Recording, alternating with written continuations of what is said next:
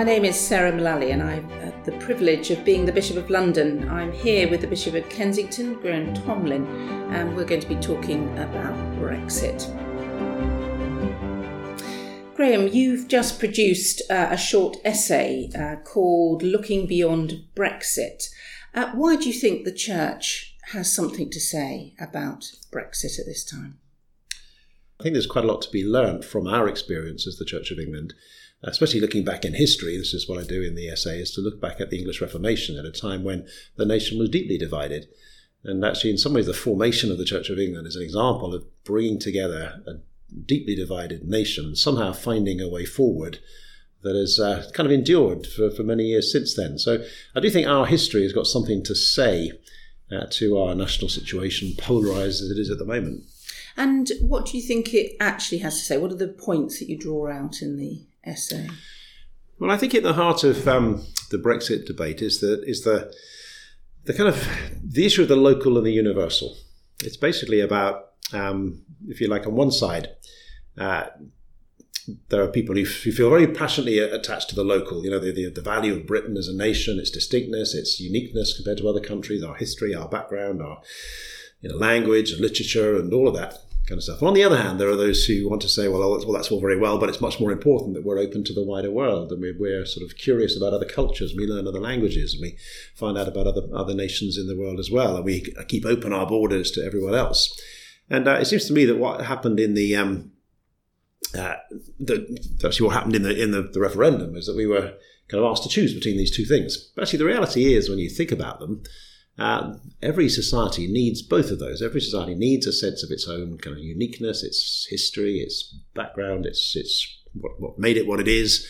But also it needs an openness to the wider world, because otherwise it gets fossilized and turned in upon itself. And if you like, what I think the referendum was trying to do was actually kind of forcing us to choose one side or the other.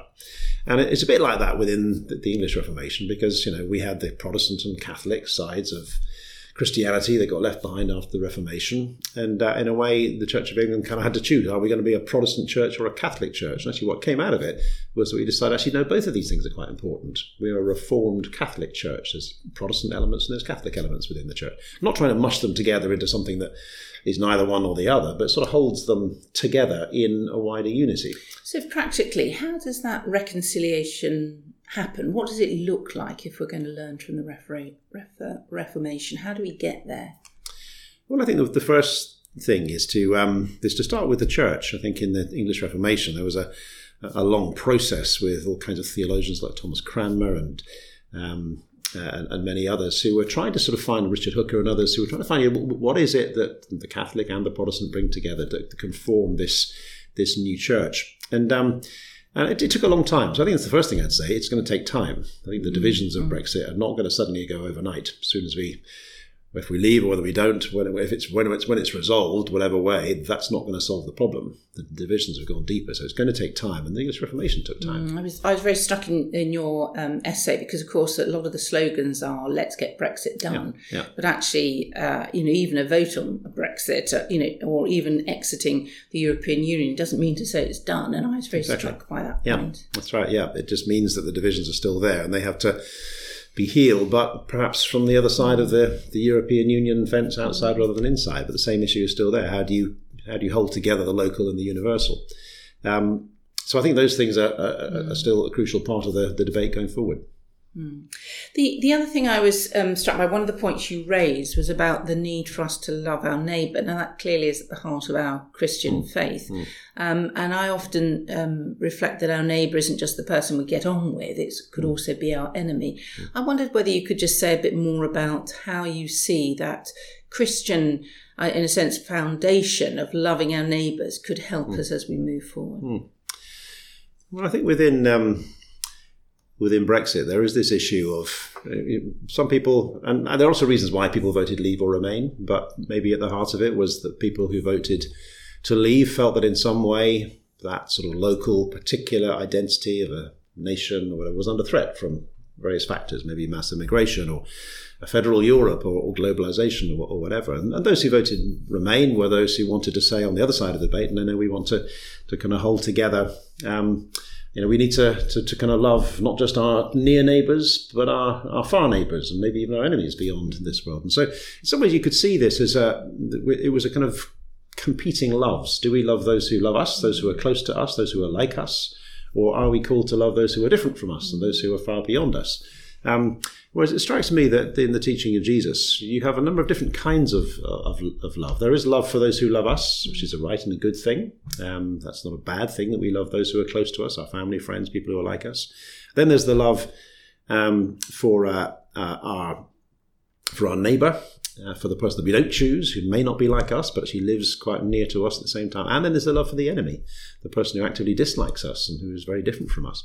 But it seems to me that these are not competing loves, that we have to choose between them. But if you like, there's a kind of progression that in the teaching of Jesus, if you like, it starts with love for yourself. Love others, love your neighbour as you love yourself. There's that proper self-care that we need to exercise. But then we need to realise that caring for ourselves, we need to care for those who are close to us at the same time, and then to learn to love our neighbours, and then to learn our enemies in the same way. So if you like, it's a kind of question of the progression of love, not competing loves. And I think that's a helpful way of thinking about this, that we're not forced to choose between loving those who are like us in our own nation or those in other nations, but actually we're called to love both, and learning one is a way to learning the other. That challenge of not choosing is quite counter-culture at the moment, isn't it? And that's quite a hard thing for us to do, because there is a risk that people in the world will see us, trying to take a sort of wishy-washy middle line. Yeah. And it takes quite a lot of resource as a Christian. Yeah, it does. But it seems to be something that Christians have always done, of holding together two things which otherwise will be pulled apart. I mean, another example is the doctrine of the Incarnation. That in the doctrine of the Incarnation, Christians have always said that in Jesus Christ we see God and humanity coming together. And that he is both 100% divine and 100% human. He's not some sort of mush in the middle, which is neither human nor divine. Neither is he totally divine, neither is he totally human. He is both at the same time. And I guess the history of the early Christians' theological debates was over those who wanted to emphasize, no, the divinity is the most important thing. And others wanted to say, no, the humanity is the most important thing. But eventually what the church decided was to say, actually, both of these things are vital to hold together. And in a way, again, I think the referendum was a bit like asking a Christian, okay, you've got to choose, is Jesus human or divine? And I guess our answer has to be, well, I can't say that. He's both.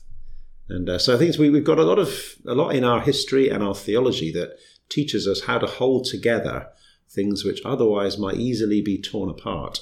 And when things are torn apart, that can lead to all kinds of sort of unsettlement and pain and difficulty in societies. And I think we're in one of those periods at the moment where polarization is pulling us apart. And actually what needs to be done is to hold us together, find ways of holding us together. So at this time of some uncertainty, what would you encourage Christians to do? Well, I think the first thing is to start talking about it in churches. The church is a good place to start those conversations. I think a lot of the time the conversations between those who voted Leave and those who voted Remain have become very intense and polarised and difficult, and they sometimes haven't even happened.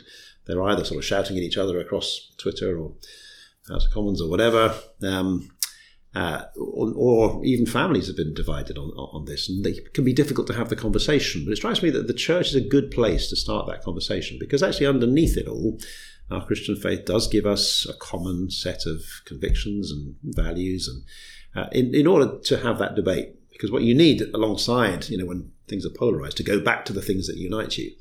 And in the Christian church, yes, we have a creed, a set of beliefs that hold us together. And that is the good context, I think, to start that debate. So I would encourage local churches to set up encounters and possibilities to have that debate in churches, because in whatever church you're in, I'm pretty sure there'll be people who voted Leave and people who voted Remain. It's one of the things we've been doing in the Kensington area. I've been gathering people together to kind of ask them to talk together about, why did you vote Leave? Why did you vote Remain? Just listen to one another. Don't argue about it, but just listen to the other person's point of view. So I think that's a place we can start by having those conversations amongst ourselves, and then maybe begin to host those conversations in the wider society as well. Right. Would you pray for us? I'd love to. God our Father, we bring our nation before you today. As we look back over these past few years of division and uncertainty and pain on both sides, we pray, Father, for reconciliation and for healing. And we pray that over the coming months and years that your church would play its part in bringing that reconciliation and healing. Inspire us, we pray, teach us and guide us so that we may bring the healing power of Christ to this nation. In Jesus' name. Amen. Amen.